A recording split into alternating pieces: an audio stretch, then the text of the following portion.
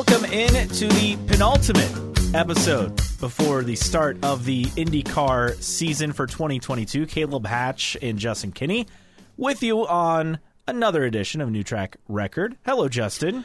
Hello, Caleb. Yeah, penultimate is one of those words that I'm pretty sure I know what it means, but I'm not 100% sure, so I avoid using it in conversation. But you, my friend, know exactly what it means. Yes, we have one more episode before the start of the season, so this is the penultimate episode. Yes. Because next week would be the ultimate episode. I follow. Which will be our ultimate 2022 NTT IndyCar Series season preview. Can't wait. Yeah, predictions that are sure to fail coming to you next week. But this week, we have a lot to talk about regarding the 106th running of the Indianapolis 500, entry list for that. Also, we will be discussing Toyota and the rumors around them as the potential third OEM, and interesting article by Marshall Pruitt of Racer.com saying it's Toyota, but it's not Toyota, if that makes any sense. Plus, more news on streaming and a streaming series for IndyCar and other outlets getting streaming series going and what that means. All of that and more this week. We start, though, with the entry list for the Indianapolis 500. And finally got official confirmation, not that this was a surprise by any means, but Marco Andretti confirmed with Andretti Autosport driving the number 98 Honda entry. Andretti Herta Autosport with Marco Andretti and Curb Agajanian, one of my favorite entry names in all of the field. Just a real mouthful, but he is confirmed to run the Indy 500, fifth Andretti entry. They do not plan on running a sixth, but we finally got confirmation with Marco, and now we're at 32 entries. Still awaiting official confirmation on the oval driver for the number 11 car with Foyt, which we presume will be J.R. Hildebrand. But it's mid-February, Justin, and we already almost have a field of 33. I think you take a step back on, okay, will we even have bumping this year? The fact that we're already at 32 and it's mid-February, I think, is a huge step up from what we've experienced in years past.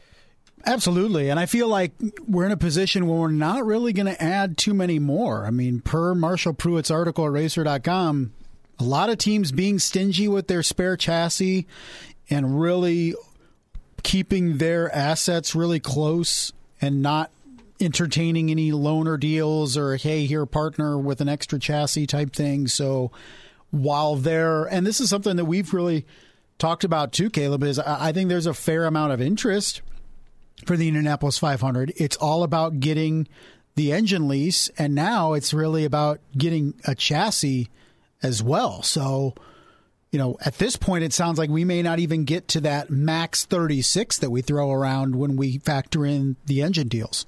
Yeah, 36 seems like a pipe dream. It feels like 35 is the peak, and maybe reality is 34, which is kind of a shame, right? You don't want to send just one car home. Yeah, and I think if you're there, hopefully they would let everybody start if it's 34. But 35 and up, we bump. But there's a lot of interesting, storylines despite us mostly being locked in to the 500. I could see, based on what happens the first couple races, if a team entertains loaning out a chassis here or there, who knows? Yeah, and we go through some of the scenarios. This all starts with Pareto Autosport, right? We expect them to be in the race. It's a matter of getting the program together. The crew is not the issue. It seems to me that they're locked in with Chevy for an engine lease. It's a matter of getting a chassis. The chassis that was loaned out to them from Juncos is back with Juncos Hollinger for this year, so that's not an option. Penske ran 4 cars last season full-time. Could they have an extra car? Now they've diverted the crew to that Porsche LMDH program, which they're testing. So that seems to be kind of an issue. But I think we'll see Pareto on the grid because they have to find a way to get them on the grid. It's just a matter of where will they get the chassis from.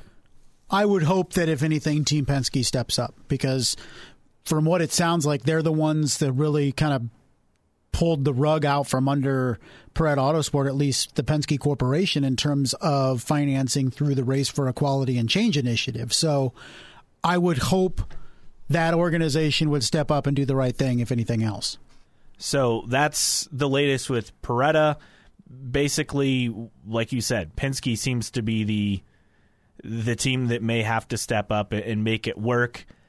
But again, we expect to see Paretta on the grid, right? And that would make 33. Yes, and then after that, it's a bunch of questions. Yeah, so you get into those question marks, and Will Marotti Autosport Spirit of Speedway effort, we kind of laughed this off, at least I did, a while back. But they seem to be meeting with people. Marshall Pruett says them becoming a co-entrant with the Foyt team would not require an extra Chevy lease or place another car in the field, so that's an opportunity. Yeah, they would just partner with one of the existing 3 cars in the field. It would not be an added entry, from what I understand. Also, according to Nathan Brown of the Indianapolis Star, Marotti's raised $79,000 as of this story written earlier this week on IndyStar.com. Or, that's not enough money. Late last week. It's not enough money. No, not enough, but they also had sponsor meetings that I think we talked about on last week's episode. So they're trying to make something happen, and, I guess I give this one, 50-50? Yeah, I think that's fair, 50-50. So, again, them partnering with Foyt seems to be the option. Then you get to Vassar Sullivan, and, honestly, I don't think there'll be an IndyCar, at least in the Indy 500 this year. I think I'd be surprised simply because they're not partnering with Dale Coyne Racing. I would agree. I think they would like to do it, but with a partnership of some sort. And then once again, it comes back to not a lot of teams are really looking for partners right now to race an extra car. I feel like this is the negative that you get from more full-time cars, is teams not as willing to add extra cars for May only. And you have to consider, some of these teams that have added cars, full-time cars, had 1, maybe even 2 sometimes part-time cars just for May. So, we get excited about the increased grids across the schedule, but, part of it is affecting the field for the 500. And then you get to Top Gun Racing, and this is, I think, the most interesting scenario. So the report is that they don't actually own the chassis. It's owned by R.C. Enerson's father, and they parted ways with Enerson. That's according to the Indy Star and Marshall Pruett with the report that they don't own the chassis. It's owned by R.C. Enerson's father. So that is wild, but team owner Bill Throckmorton says they have something big in the works for the 500, and Marshall even goes on to say, I have no doubt the Top Gun team will enter the Indy 500. What happens after that is unclear. And they've spoken with drivers. Again, the chassis, the tub and spare belong to Neil and R.C. Enerson. There are questions as to whether that would stay with the team. I don't know. Again, remember last year they said they had this game-changing sponsor. That never happened. It was like the Navy or something, But they did show up, right? I mean, they showed up. They tried to qualify. Yeah, and they didn't completely embarrass themselves. I thought it was respectable. But, we've already, fool me once type thing with Top Gun. You mentioned it, teasing something big last year that never materialized. I'll believe it when I see it this year. Yeah, I would agree. I think we felt more confident of them until this news came out late last week on Top Gun and what they can do. And then there's kind of the other wrench in all this, and it's Cusick Motorsports, who they have Stephen Wilson, who ran with Andretti last year. We know he's not going to be back with Andretti this year. They're a potential Honda entry. I don't know where this goes. Marshall mentions that Catherine Legg also is one of the other candidates for Indy. They need a Honda team to make an extra car available for the 500. And we've been told that Honda has that 18th lease that's kind of being held back, right? For a special case. Seems like it. I don't think that would be the special case, right? No. It's got to be something huge. And that's not it. Now, Don Cusick says to Nathan Brown of the Indy Star, it's a small possibility the team ends up in this year's field, but he believes they have an inside track to reach full-time status in 2023. I mean, look, the budget is not the issue for them, right? They have the budget, they have the funding. It's a matter of getting a partnership with a team and making it happen, because you'd want to wait to go all in and buy a car due to the addition of the hybrid unit for next year. I would love to know why teams are being this stingy, because it seems like across the board. And I don't know if I don't know what it is. I don't know if they feel like a little bit more protective of their equipment because they see an end game for these chassis, and they're like, we don't want to have to go out and buy a whole new tub, when we're only going to use this for 2 more years, or if it's something else. It just seems like it's a common theme across the paddock that a lot of teams are taking this approach, and I'm really not understanding why. I wish somebody could explain it to me. My guess would be they've already expanded, like you said earlier, they've already expanded their full-time roster to the point where these one-off entries don't add value or benefit because the teams are actually well-funded. True. I mean, it's a good point because, let's say you have 4 tubs, you have 2 cars and 2 spares, right? But if you expand to 3 cars and you only have 1 spare, then you need a little bit more protective of that. Or you have 3 cars and 2 spares. And if you loan one out, then you only have 1 spare left, right? So it's a numbers game. And yeah, I feel like maybe the best answer is look at the full-time field, and that's your explanation on why these teams are not loaning out their extra equipment. And it could be as simple as, and I think Nathan Brown kind of theorized this in his article, that they're waiting to see how things go up until Texas? Because Texas is March 20th. Well, you get through Texas without a huge crash. Correct. Then maybe you entertain some things. But the problem is it's 2 months away. I mean, right now we're 3 months away from Indy. And the entry list deadline is usually, April 1st or so? Well, and they can fudge it. That's always like, I'm sorry, if they say the deadline is this and a car comes out and says we want to join, 2 weeks later, they're going to let them. Yeah, I think, though, because a lot of these entries, the budget is not the issue. It's needing a car. Like the engine lease, we know that if Top Gun is able to get a car, there'll be a Chevy team, right? We know that Cusick Motorsports, if they're able to get a partnership with a team for a car, we know there'll be Honda. We know Preda Autosport will be Chevy, right? We know the affiliation with Vassar Sullivan. Right. We would expect them to be Chevy, I would guess. Yeah, I would maybe imagine. Honda. I don't know. That's one that feels a little bit up in the air on what they would do. Marshall says they'd be a Honda possibility, but we understand the engine affiliation. That's not the issue. That seems to be something that was an issue in the past, but we know that, and we know, Top Gun, obviously, they say they have something brewing for budget. Cusick, we know they're fully funded. Peretta, budget's not the issue there. It's all about getting a car. And I feel like, too, if we say 2025 is going to be a new chassis, the closer we get to that, the less willing new teams are going to be to buy a new chassis, because they're going to say, well, we're just going to get 1 year out of this or 2 years out of this before we have to buy a brand new one. So I feel like we're entering, maybe not this season, but I feel like next season you're going to see some prospective teams to join the series are like, we're going to wait until 2025 to jump in because we don't want to have to buy tubs and then 2 years buy more type thing. So I feel like there's a lot of interested parties out there for the 500 to enter. There's just not enough cars. Which is an issue we've not had in a while, right? I mean, this is different from years past. And I feel like it's a good problem to have when there's not a lot of chassis around, because that means they're being used. And we can see that in the depth of field that we're going to have throughout the 2022 season. So that's a look at Indy 500 entries. Again, 32 cars confirmed. Car and driver combos were at 31, but that 32nd likely J.R. Hildebrand in the number 11 car for Foyt.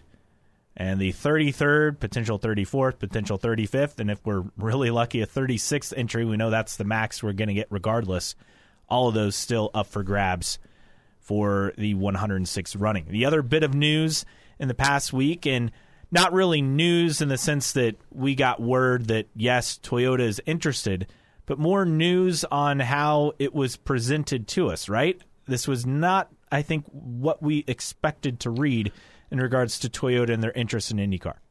Marshall Pruett, we love him. Some of his technical articles, I read very slowly to try to understand it. I can't. This article on Racer.com, I read very slowly because I wanted to soak every single piece of information in because it was filled with a lot of it.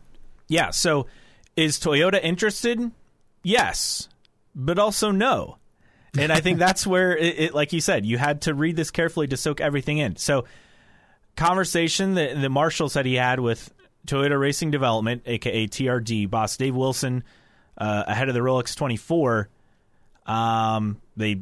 he mentioned Roger Penske and his ownership of IndyCar and the Speedway, mentioned winning Indy 500 in 2003 with Roger and Gilles de Ferran.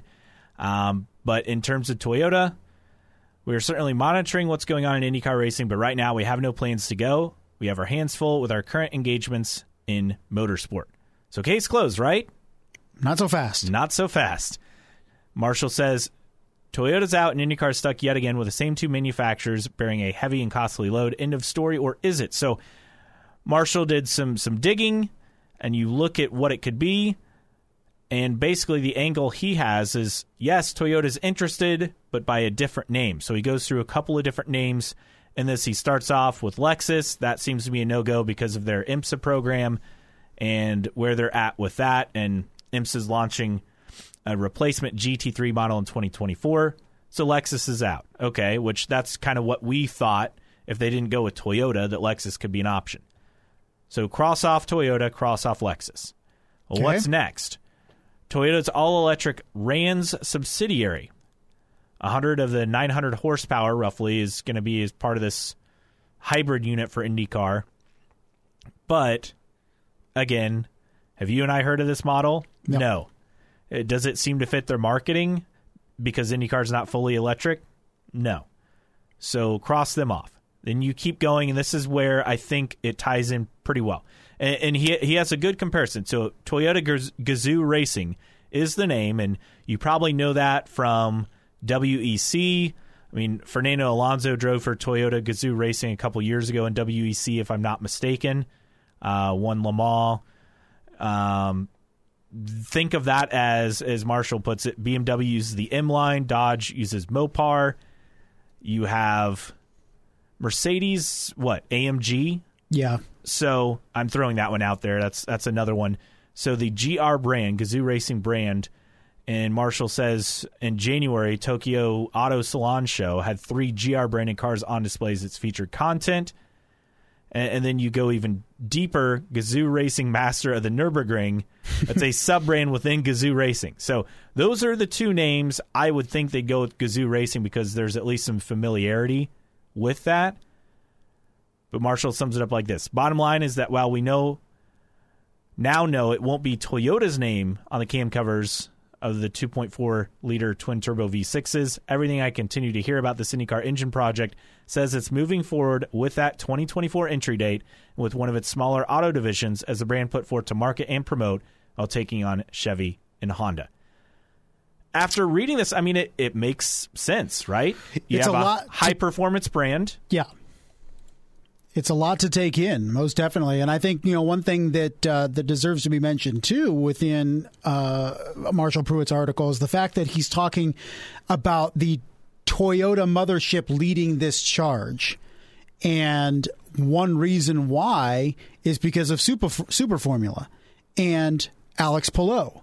Mm-hmm. Because it sounds as if they would want this engine to be able to be switched out or used in both IndyCar and Super Formula with some, minor changes and everything. But basically be able to, pick it out of one car and put it in the other. And maybe we're undervaluing the impact that Alex Palou is making, not just in winning a championship, but also the sport in general, because, with him going from Super Formula to IndyCar and winning a championship, maybe that's an added incentive for Toyota to get back involved in IndyCar because they can see how they can develop talent across Super Formula and IndyCar and maybe have the same engine in both. And also to add to it, so Toyota, another reason, so they're obviously NASCAR, but then they also are an NHRA as well. So, I mean, the marketing effort, and Marshall touched on this, the marketing efforts in the U.S. with Toyota and NASCAR and the Cup Series, NHRA, I mean, it doesn't really make sense, right, to add IndyCar because you've already saturated the market. I think there's at least enough smoke here that the quote saying that Toyota wasn't interested is not entirely accurate, right? Toyota is interested, not as Toyota. And I think that is kind of the takeaway because we've heard Toyota for what, since last June, I believe? Yeah. I mean, it's been a while, and it's not gone away. But it also tells me that, you know, despite what we've heard from here, there, and everywhere, this deal is not done. I don't think it's imminent that it's going to be announced. Yeah, and Marshall kind of says that as much, whereas the Toyota sub-brand, he says formal confirmation should come before the end of the year. And the racing gods will bless IndyCar with a new brand to unleash momentous growth. So, again, we keep hearing on the rumor mill that Toyota is interested and that the announcement could come anytime. And while that would be great, it seems like something has stalled the talks just a bit. But that said, if they indeed wanted to join for 2024, you better start working on it soon. And maybe this is a thing where they've already started working on it, and that, you know, maybe goes to the testament of hiring some IndyCar people. Which they've done, right? Yes. Tom German, who used to be with the Rahal team for many years, was hired to be a part was hired by Toyota Racing Development to be a part of a motorsports job. And again, why do you make that hire unless you're working on something? Yeah, and Marshall basically says that within this article that's kind of one of the giveaways and one of the hints that why would you do that if you're not interested? And I think that's where we're at now. Again, it doesn't seem like there's a timeline on when this would be announced, and it, like you said, it does not feel like a done deal. But this is the closest IndyCar's been since Lotus left in 2012.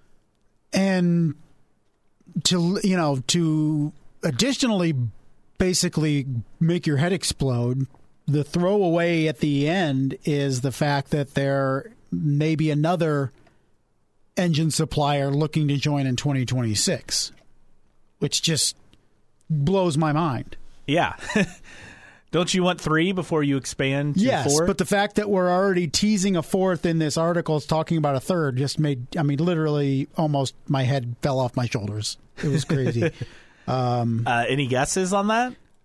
I mean, the fact that it's coincidentally when Formula One's new engine formula debuts, could it be an engine affiliated with Formula One?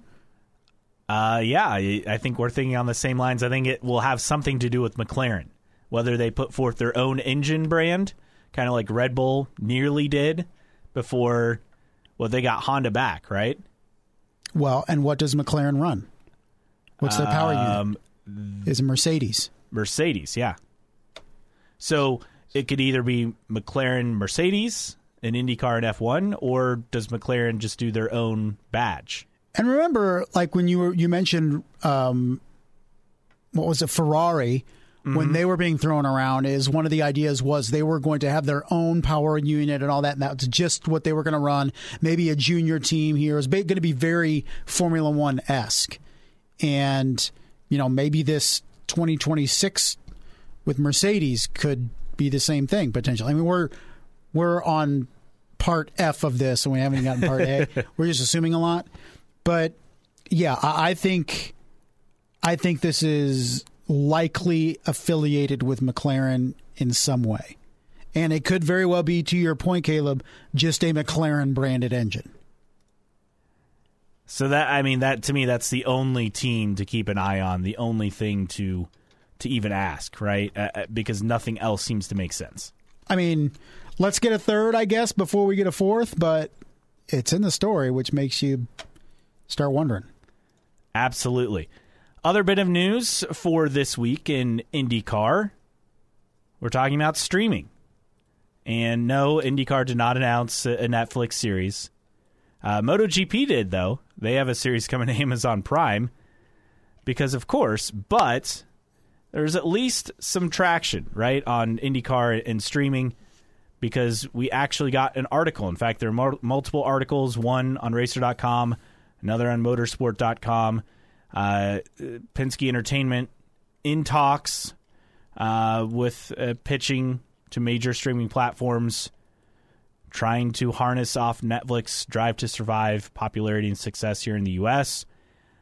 Jeff Jenkins, this from the Racer.com article, the producer behind Keeping Up with the Kardashians and its mini spinoffs Total Divas, a number of other reality shows that populate the E! channel. Of which you could very much explain to all of us what those all are. I mean, Kardashians is one. I couldn't tell you what Total Divas is. I have no idea what Total Divas is either. But if that doesn't really kind of remind you of the IndyCar paddock, I don't know what does. To be fair, this guy's probably the most prominent guy in reality TV and stuff like this. So Definitely. I'd say this is probably a good get for IndyCar. I mean, I think Total Divas was probably the backup title of Drive to Survive, is really what I'm thinking. One could say that, yeah. So, and this is the part I found interesting in Marshall's article. IndyCar drivers assisted with the capturing of video content in 2021 at the track and at home, an effort to give the series and JJP, which is Jeff Jenkins' production, enough material to cut into teaser reels, which is, again, that's basically they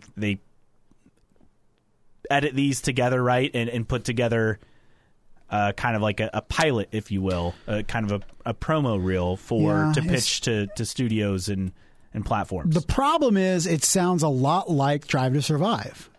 And it's just the hook isn't there because we've talked about this ad nauseum, Caleb, is you can't sell IndyCar like Formula One because they're not the same. No. No, Formula One is cutthroat, and that's what makes the series so captivating, correct, right? IndyCar is not cutthroat. Right. However, it's downright friendly. Yeah, it's friendly, it's accessible, and those are the things you want to highlight. That, like, this is a close-knit paddock where, you know, the drivers are friends and it's one big family, and you have to sell the accessibility part that fans can go to a race and get their favorite driver's autograph. I mean, well, and that's kind of the problem is when you have access, I mean, that's the positive in IndyCar, right? You can get access to these drivers and walk amongst the garages and get autographs and be right there when they're pushing the cars by. There's not much element of mystery that is in Formula One, what happens behind closed doors, because IndyCar isn't like that. So you have to find another hook. You have to find drama, and you have to find intensity, and you have to find excitement. And I'm sorry, the majority of the IndyCar season doesn't supply that in enough to get the casual fan to watch. You have to focus, I guess, on the on-track drama. And even that, I mean, I feel like you'd have to manufacture a lot of it. It has to be made. That's what I'm saying. Like, that's the only time of the year where the anxiety is at a fever pitch, is everybody's trying to make the race, and you have underdogs, and you have top teams that are in danger of missing. Like, that's it. That's all of it. That's, you know, a season-long show where you follow around Alex Palou for the weekend, and then you go home with him on a week that you're off, and you explore the family. That's Drive to Survive. That's what that is. You cannot be Drive to Survive light, because that's what it is. So you have to be different. You know, Formula One, they found their niche. They found their hook for the casual fan. IndyCar needs to find theirs, and it's not the same thing as Formula One. And IndyCar's tried it in the past. That IndyCar 36 was almost in a way ahead of its time, right? I mean, this is before the popularity of streaming services Yeah, and it was very much like Drive to Survive a little bit. You followed a driver for the weekend and all that, and it was a little bit. Yeah, I would agree it was ahead of its time, but after a while, it kind of got a little repetitive. Mm-hmm. That was kind of the problem. And then with this, so IndyCar's pitching their own thing, unrelated. Meyer Shank Racing and Pareto Autosport, also known to be involved in similar docu-style projects in need of streaming partners from Racer.com. And then David Malsher Lopez has an article on Motorsport.com where he talks with Mark Miles, comparing MotoGP, confirming MotoGP Unlimited on Amazon, obviously Drive to Survive on Netflix, and IndyCar trying to find something. Miles talked about different opportunities, not just an unscripted series like Drive to Survive, but also something that's scripted with episodes. Then also mentioned an hour-long show about IndyCar, a one-off but not live coverage of a race, special content, and somehow tied in the OEM hunt. But the reality is that it's a little bit like our OEM hunt. You can have really good conversations, get to the ultimate meeting, and it doesn't happen. Well, what it tells me is what they've done so far, and we've heard talk about the fact that they had put together a pilot episode of this before, a couple years ago, and nobody wanted it. And the fact that they're doing it again last year, it just tells me that it's not dramatic enough. You're taking it to these streaming services and it's not enticing enough. And you have to find the hook. And I'm just going to keep coming back to May. I feel like that's what you sell. And I don't want people to say, well, it's going to come out months after May. I mean, Drive to Survive Season 4 comes out in the next, month? They haven't said officially when it's coming out. Yes, they actually have. March 11th, Season 4 will debut on Netflix. All of us who followed the season last year know exactly what's going to happen, yet all of us are still going to watch. So don't give me that, don't give us a show from the 500 for the month of May because we know what happens, because we're all watching Drive to Survive and we all know what happens. So if you make it entertaining enough, exciting enough, and dramatic enough, people will watch. And I feel like this is a roundabout way to get more sponsors, because you want to sell to the casual fan and maybe they'll watch races, but you also can sell that time watched, and you can say, hey, X amount of minutes people are watching our show with your potential sponsorship in there. You know what I mean? It's very much like race viewing. Well, and I would think if they had anything to sell, Meyer Shank Racing, if they had someone follow around with cameras, follow Elio around all last May, I mean, that is absolutely something you could sell, right? For sure.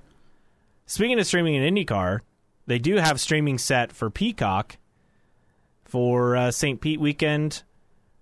Practice 1 on February 25th, 2:50 p.m. Eastern. Practice 2, 9 a.m. Eastern.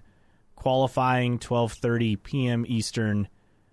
And final warm-up on race day, 9 a.m. Eastern, and TV coverage starting at noon Eastern. So we at least have a schedule for streaming, but for Peacock for next weekend. Well, next weekend. How's that sound? Sounds good, right? I mean, it sounds really good. A couple of notes I want to get to before we move forward. Big news for IndyCar and getting race sponsors. So a couple of years ago, you were definitely harping on this about a lot of races not having title sponsors. Now it's not just races having title sponsors, it's getting presenting sponsors. And IndyCar landed some huge names earlier this week for the Hy-Vee IndyCar weekend. Google, who apparently has an Iowa data center. Google is one of the presenting sponsors. Also DoorDash, a presenting sponsor, and Pepsi, a key event sponsor as well, all for the Hy-Vee Iowa doubleheader. It's the Hy-Vee Salute to Farmers 300 presented by Google, and the Hy-Vee Deals 250 presented by DoorDash. How about that? I mean, presenting sponsors, they're not paying as much as a title sponsor, but you throw Google, DoorDash, and PepsiCo in there, and what that does is it raises the bottom line, right? So you're not starting as deep in the hole as you would if you otherwise didn't have them. So it hopefully helps that weekend get in the black quicker. And I think that's the key for the longevity for this event, is not just, breaking even, but making some money. And the more sponsors, the better, because you don't necessarily need a full house to finish in the black. It would definitely help, but sponsors are key. Just ask some of these races that never had them or are still struggling. Yeah, I'm looking at you, Portland. Richmond, who was set to happen when the pandemic happened, if they would have had a title sponsor, I have a feeling that race could have either returned or even stayed on the schedule. Absolutely. So right now we're sitting at just the Grand Prix of Portland and the second road course race, which had a title sponsor last year, and I would presume would have another one this year. Right. But I mean, there's been times, even just a couple years ago at this time, where you still had 5 or 6 races without title sponsors. So they've come a long way, and they're getting new brands. And as Nathan Brown of the Indy Star points out, I mean, it's not just title sponsors you've never heard of. Like, for whatever reason, I go back to 2011 New Hampshire and MoveThatBlock.com 300 or whatever it was. Like, I think it was like a presenting sponsor or title sponsor. No, the Google, DoorDash. These are brands you've heard of, and with that, they'll have Indy Lights, obviously IndyCar, concerts that have not yet been announced. Hy-Vee will have, I guess, advertisements, or in race they'll have QR codes that fans can scan to win a pair of $25,000 giveaways, one from each race broadcast. I mean, these are pretty big-time things here, and Google has a data center in Iowa, and they said they've invested $5 billion since they've moved there for that. And, I mean, this is a big deal when you get big-name sponsors. I mean, outside of Verizon, I mean, what top consumer brands does IndyCar really have? I agree. Like, I mean, I get that people say, well, Chevy, Firestone, Honda, they're known. Yes, but we're talking like, corporate sponsors that are, part of advertising. Maybe too, and this is something, Hy-Vee and Iowa Speedway have been propping this up as, we're going to make this a big weekend and get some musical acts. Maybe the investment from these companies will allow them to land a couple big acts for that weekend, concert-wise. Yeah, and other big sponsors, I guess, forgot to throw out Carvana, PNC Bank, DHL. That's the other names Nathan Brown mentioned. But I mean, those are. But they're not Google. That's not. Yeah, they're not. They're not Google. I mean, Verizon is. You could put Verizon on par with Google, right? But outside of that, they don't really have anyone. It's Google and Amazon are the two. Yeah, and Apple. Ones. Yeah. So, but. Well, I mean, no matter how big or how small, the fact that they're getting sponsorships is good. And look, I don't think any of us can question the fact that Hy-Vee and the organizers of this weekend are trying their damnedest to make it as big as possible. And I hope people turn out. Yes, because I think they've done, a solid job so far. Yes, we don't know the concert announcements, but we're still really far out from that. And I think they'll be able to land something big. I mean, they've landed bigger presenting sponsors, I think, than we ever could have imagined. No doubt. I mean, we thought like maybe this was just a half-hearted grasp at trying to make this work, but they're getting some big names, at least in the sponsorship department, and if they can add some huge entertainment options or semi-huge, then it's going to help the weekend. All right, so that's a look at some of the headlines this week in IndyCar. If you'd like to interact with us, you can find us at newtrackrecordpodcast.com. While you're there, sign up for the email list so you never miss an episode. You can find us on social media. Our Twitter handle is IndyCar Podcast. On Facebook, like us. Just search for New Track Record. You can also send us an email, newtrackrecordpodcast@gmail.com. And, Justin, they do have a Fantasy IndyCar site up and running, right? They do, yes. Send us your email address to the New Track Record Podcast@gmail.com. Or message us on Twitter or something like that. Get us that email, and then we'll send you the invite. We will send you the details when we get the league created and going. We've had several names already, so again, keep sending them our way. We'll get that to it. And you can always find us on your favorite podcasting platforms. Apple Podcasts, if you follow us for free on there, do us a favor, give us a 5-star rating if you could. If you're really nice, write a review. You can also follow us on Spotify, Overcast, Google Podcasts, or wherever you find your podcasts. Okay, Justin, time for the mailbag. And, I thought, well, we don't really have that much to get to. I was wrong. We have plenty to get to. Excellent. In your comments, questions, and whatnot. We start off with Marshall's article on the third OEM and Jamin T14 posting a GIF saying, I have hope. Poet Shevchenko saying lots of interesting points made there. This may be the ultimate case of fans getting what they want but not what they expect. It's well said. Yeah. Very well said. Continuing on, a lot of comments. Congrats to Gavin Hibbs. Won. Actually, correction. Wrong guy. He did not win. He had a good-looking scheme, though. So we were a sponsor of the IndyCar Podcast 500 on the Elite Racing League Network last week. And I got to find the race winner here because I want to give him a shout-out after winning the race last weekend. And let's see if I can find it here. Here I was, all prepared, and now I'm searching for I'm the unprepared one. I'm hoping he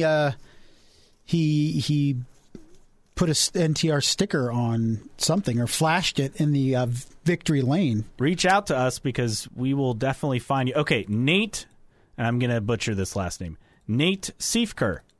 He won the race. So congrats to Nate. To him, yep. Let's see what else we have here. I just posed the question to our Road to Indy insider Rob Howden.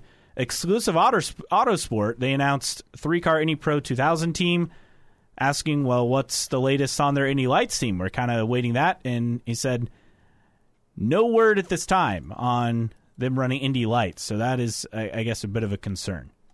I would say so, considering aren't they at St. Pete next week? Yeah. I mean, correct. Probably getting a bit too late, not just to not have any entries or not have any drivers, but no entries. I mean, they're not like we're committed to 2 entries. We just need drivers. Nothing. All right, posted the question, favorite 2022 IndyCar livery so far, as most of the cars have been revealed. And Poet Shevchenko tied between DiFrancesco's and Sato's liveries. DC Soda said, I'm still not over them completely running the Napa livery, so I can't comment on any others. That pink Auto Nation with Napa yellow and blue combo for Rossi, it's interesting. A lot going on there. Yeah. Nick J. Fletcher says, I wonder if Menards pulled out because of DiFrancesco's livery. Funny. He said, can't have 2 cars visible from space on the track at once. According to Stitch, said Felix Rosenquist. Chad PA15, Jack Harvey 45 has a mean livery. I voted for Devin DiFrancesco. I think it's fun. It's flashy. Zach C8771, I have to be honest, the Napa livery was always my favorite, but I don't know about the pink and blue together. The PPG car is probably my front runner right now. Yeah, that's a classic look. Howard2112 says Devlin DiFrancesco's is pretty awesome. I look forward to seeing it in person. And DeGuerra says Rosenquist. So a lot of votes. Favorite one for you so far, Justin? Very tough. We've also had Rinus VeeKay. His livery is essentially the same from last year. Yeah. And then Connor Daly's BitNile car also revealed. Yeah, I'm going to stick with probably... I don't know. I really like McLaren's cars.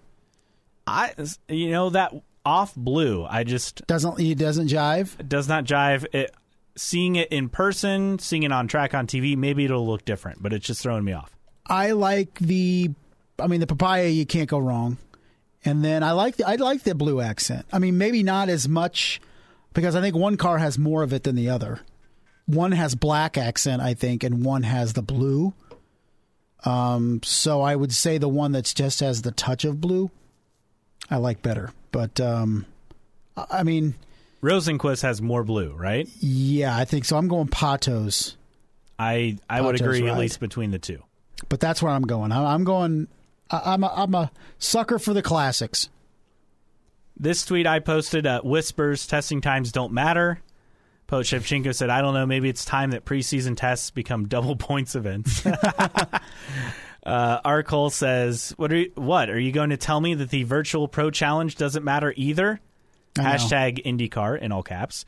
Daniel SEM 2004. They really don't. Some people, I'm confused. I think there might be a typo. Some people full development mode. Others are in to get comfortable with the car mode. Still others are in validation mode. Really won't know what anyone has until practice 1 at St. Pete.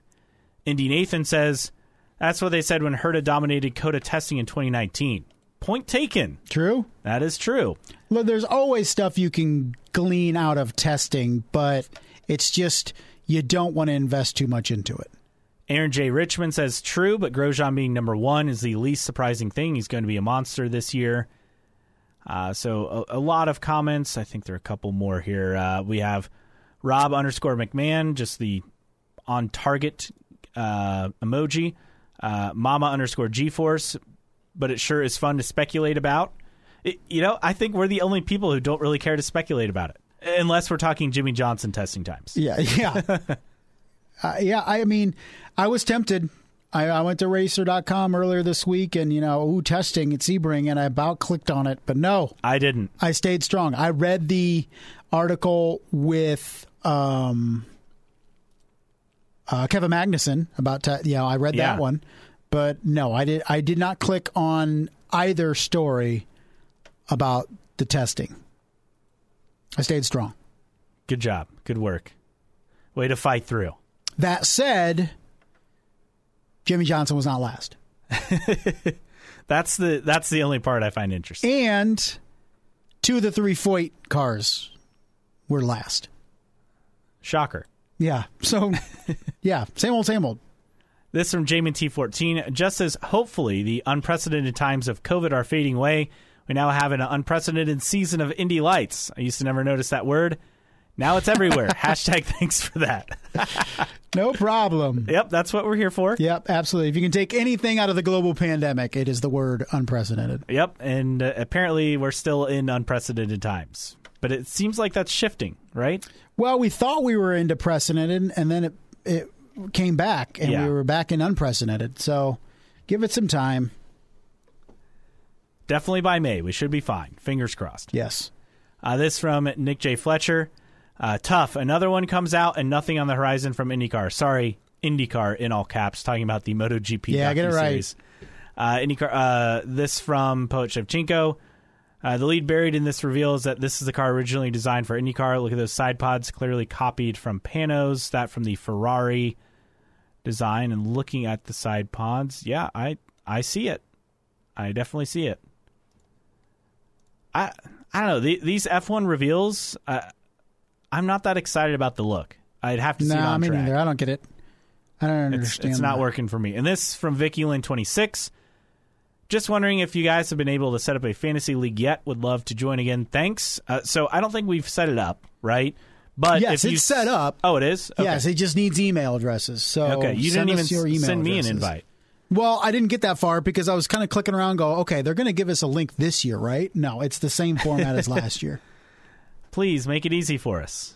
Please. Yes. But that is a look at the mailbag on this week's episode. All right, time to get to news and notes. And you mentioned Kevin Magnussen. We'll start with that. Kevin Magnussen testing for Chip Ganassi Racing at Sebring. Earlier this past week, it was basically so they could get an extra test time. But I would not be surprised if Magnussen does more with Ganassi on the IndyCar side in the future. Not this year because he has that WEC Peugeot ride. But 2023 maybe? I could see it. I agree. I feel we're going to be seeing some Kevin Magnussen in 2023, and I expect him in a full-time ride. Yes. Speaking of drivers who we could see in the future, Kyle Larson on the Indy 500 says, too late for this year. Only wants to do it with a chance to win the race. He says, I don't think that's something you can do in a few months. Right now is not the right time. But at least we have discussion, right? And we have, confirmation that he's interested.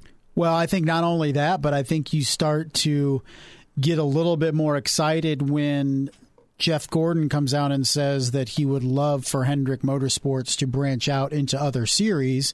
Now, that doesn't necessarily mean IndyCar. It could be sports cars.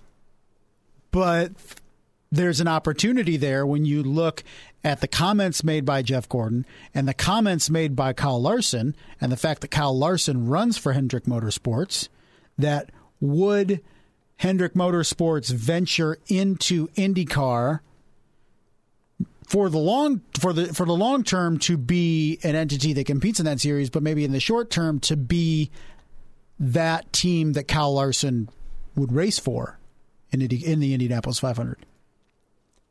I feel like Hendrick Motorsports is one of those teams that instead of loaning Kyle Larson out to an IndyCar team, it would much rather handle it in-house, and it wouldn't just jump into the Indianapolis 500 to do that race along with Kyle Larson. They would want to lay the groundwork before they bring Kyle Larson on board. Maybe I'm looking way too much into some simple comments from Jeff Gordon, but that's what I got. One final thing I forgot to get to on the mailbag. This is from Daniel SEM 2004. Justin is a sheep, won't follow sports car racing unless others are following sports car racing. Also, sports cars have more in common with IndyCar than NASCAR. Prior to the next-gen car, there was almost nothing in common with an LMP GT car other than both have roof and fenders. Hey, now, I don't follow the trends. I watch IndyCar. I mean, yeah. Come on. Yeah, that's true. No, I don't think it's because nobody else is paying attention. It's just tough to get invested in events that not many people are there. Would the Super Bowl be more exciting? Or, I mean, even take last year's NFL season. You can't tell me there was something missing from those games when they were being played with no fans. So that's all I'm saying. Yeah, I don't know. Racing, it's different. Like, yes, you need fans because tracks need fans, right? But, right. I mean, you could hold the race and you could tune out the fact that there weren't fans in attendance most of the time.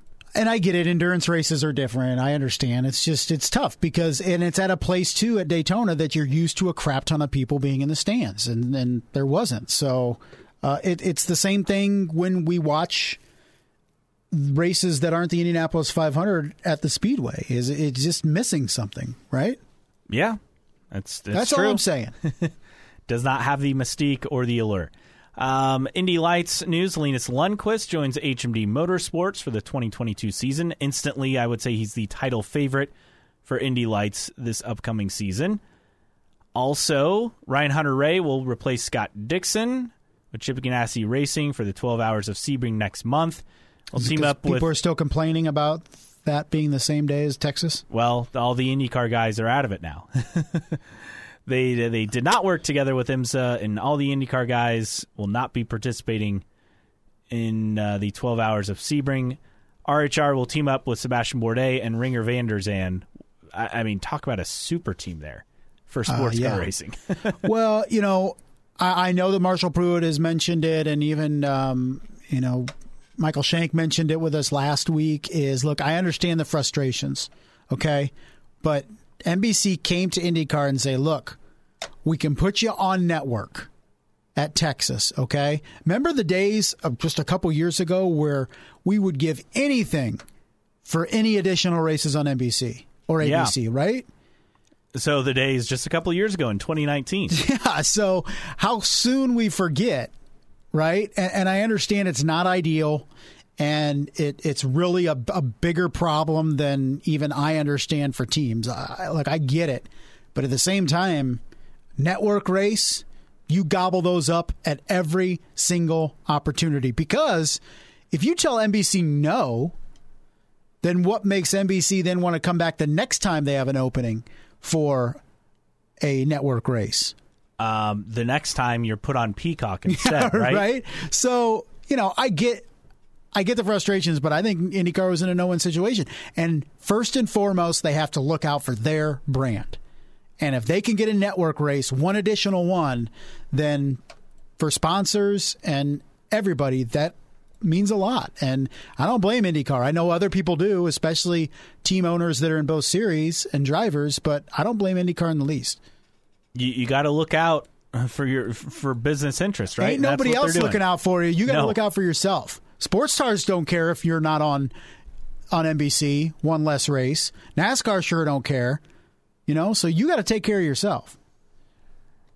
Few other items and news and notes we'll rattle through here quickly. Ruoff Mortgage back for the second season, presenting the fastest seat in sports. Mario Andretti will still be leading the field to green. Join IndyCar Nation for your chance to win a ride. Go to IndyCar.com for details on that. Also, the Snake Pit lineup for the Indy 500 has been announced. Justin, I'm curious if you recognize any of these names. I saw the lineup. Go through it. Okay, Martin Garrix. No. Okay, I've heard of him. Okay. I'm probably going to pronounce this wrong. Is it Deadmau? I have no idea. Sure. I've heard of him. Really? Steve Aoki. I've also heard of him. Galantis. Not heard of them. And then Yellow Claw. Not heard of them. So No, I've heard of 3 of the 5. I've heard of White Claws, but not Yellow Claw. No, I don't know who any of those people are, but it sounded like a big deal when it came out. I saw a couple tweets that were like, this is the best lineup that the Snake Pit has had in its current iteration. And cool. It's not my cup of tea, but it sounds awesome for the people that it is. Pretty much kind of like the Super Bowl halftime show last week. I mean, you and I were into it. Yeah. I know Loved older it. demographics were not, but hey, I'm a big enough person in a situation to say, while it's not for me, it is for other people, and I can appreciate that. Yes, and I would say this lineup has a lot of depth, and I think that's what makes it so good. I'm not going to pretend to be an expert on this kind of music at all because I am not. This is out of my realm, but the fact that I've heard of 3 of the 5 names, or usually most years I feel lucky if I recognize more than one, I think that's saying something.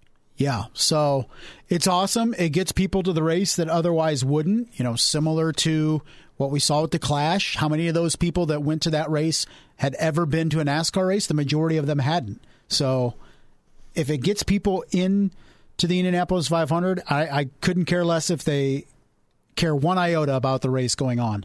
But if they're in there, they're paying to get in, and they're having fun, that's all that matters. Speaking of some preeminent events in motorsports in the U.S., Gamebridge will now be a founding partner of the F1 Miami race, title sponsor of the start-finish line area club and suites. There's like a man-made beach with pools, and I mean, it's wild what they're doing. That from Adam Stern. Also from Sports Business Journal, Nissan Stadium renovation talks between Mayor John Cooper's administration and the Titans have expanded in recent weeks to include the possibility of building a new stadium. That's noteworthy because the Nashville race, well, is kind of tied to Nissan Stadium. Did it say anything? Would it be on the same property or would it be elsewhere? There were no further details with this. They're just exploring a new stadium. So, I mean, this is clearly years away from happening. I mean, this isn't that 5 years away.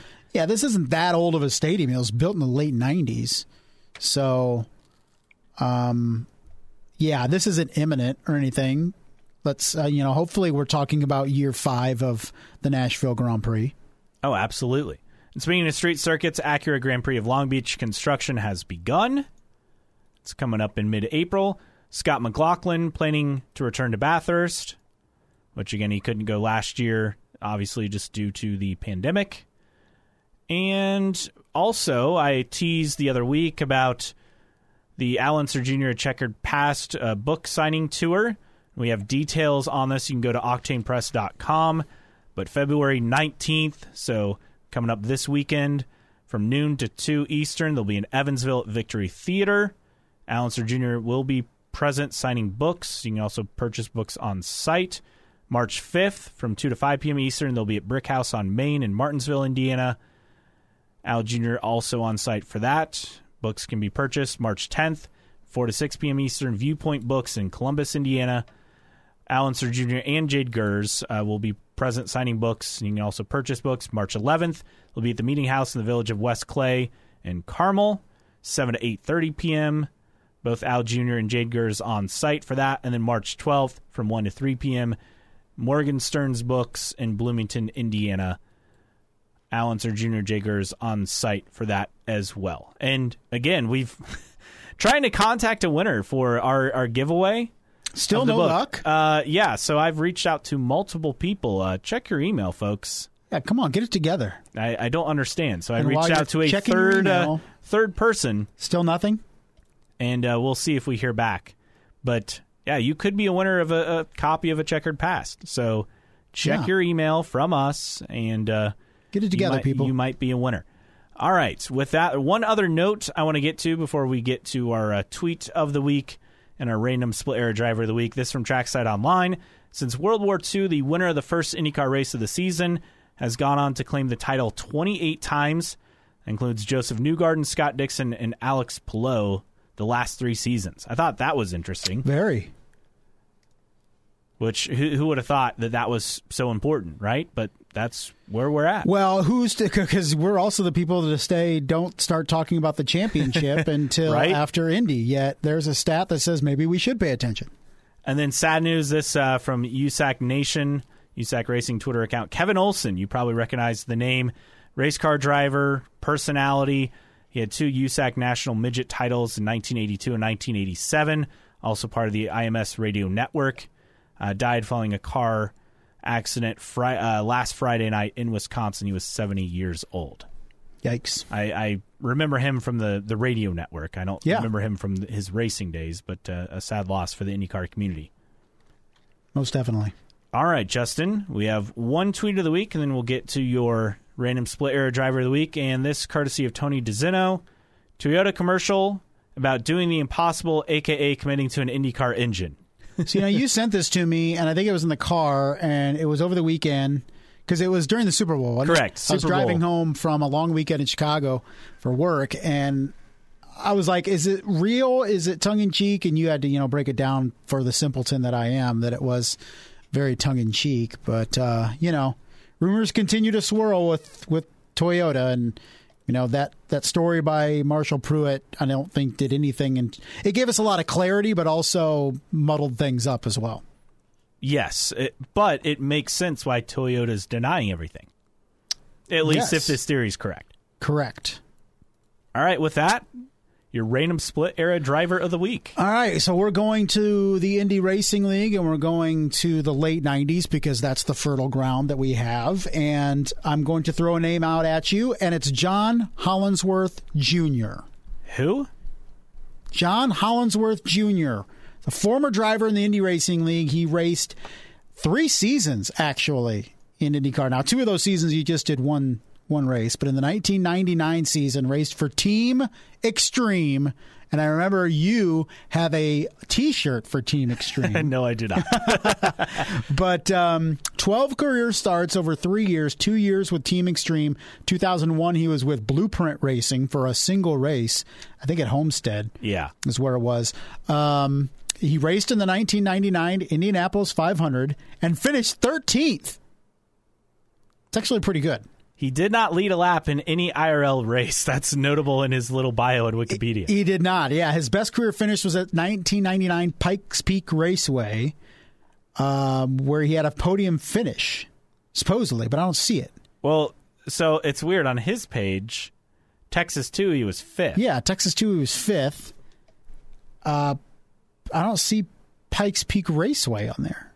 He was like 16th. Yeah, 16th on both. Might this be is an fake error. News. It might be an error there. They raced two races that year at Pikes Peak?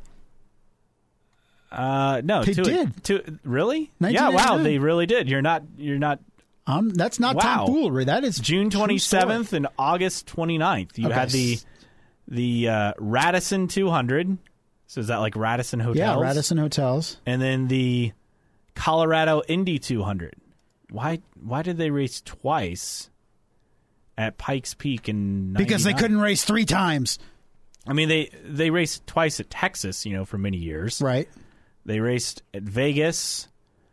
I don't know. Maybe Dover, Atlanta Motor Speedway, obviously the Indy 500, Charlotte. They could have raced twice at Walt Disney World. Yeah, they started the season at Walt Disney World. So, wow. But I don't know. I'm looking at. I don't see Pikes Peak. He finished 16th at both races, and I went through the race reviews there too, really quick. But never led a lap in an IRL race. Was 5th in Texas 2 and 13th at Indy, which isn't too shabby. But that's pretty much it in terms of information on John Hollinsworth Jr. I don't have much, and by not much I mean anything post Indy Racing League on him.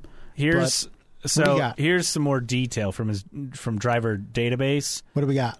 So he's 58 years old, hometown of Oklahoma City, Oklahoma. In 96, he was first in the SCCA National Championship runoffs, spec racer. Spec racing? Psh. This says he won a pole position. Well, not and had a podium, but clearly it must have been in that series. Well, he raced in Indy Lights, it looks like. That must have been in 96. So he did 2 races, had a win, a podium, and pole position, a fastest race lap. That would have been the SCCA. Yeah, 96. So 97, he did 3 races. In Formula Ford 2000. Okay. That's what he was doing. And then 1999, 10 races, 2001 race, and 2001 1 race. So... And that's all we got. Pretty much it. John Hollinsworth Jr. But man, I mean, to finish 13th at the Indianapolis 500, I know it was a 99. That was what Kenny Brack won 99. Yes. After Robbie Gordon ran out of fuel, right? That's right. That's true. So, look, you go through.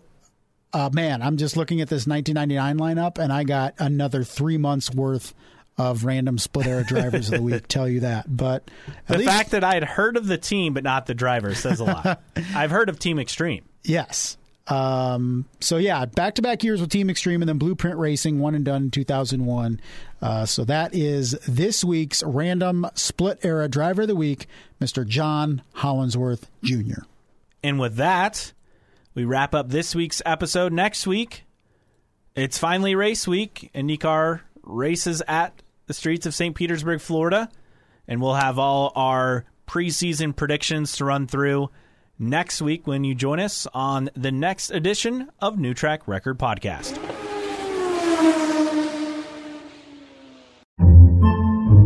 Podcasts by Federated Media.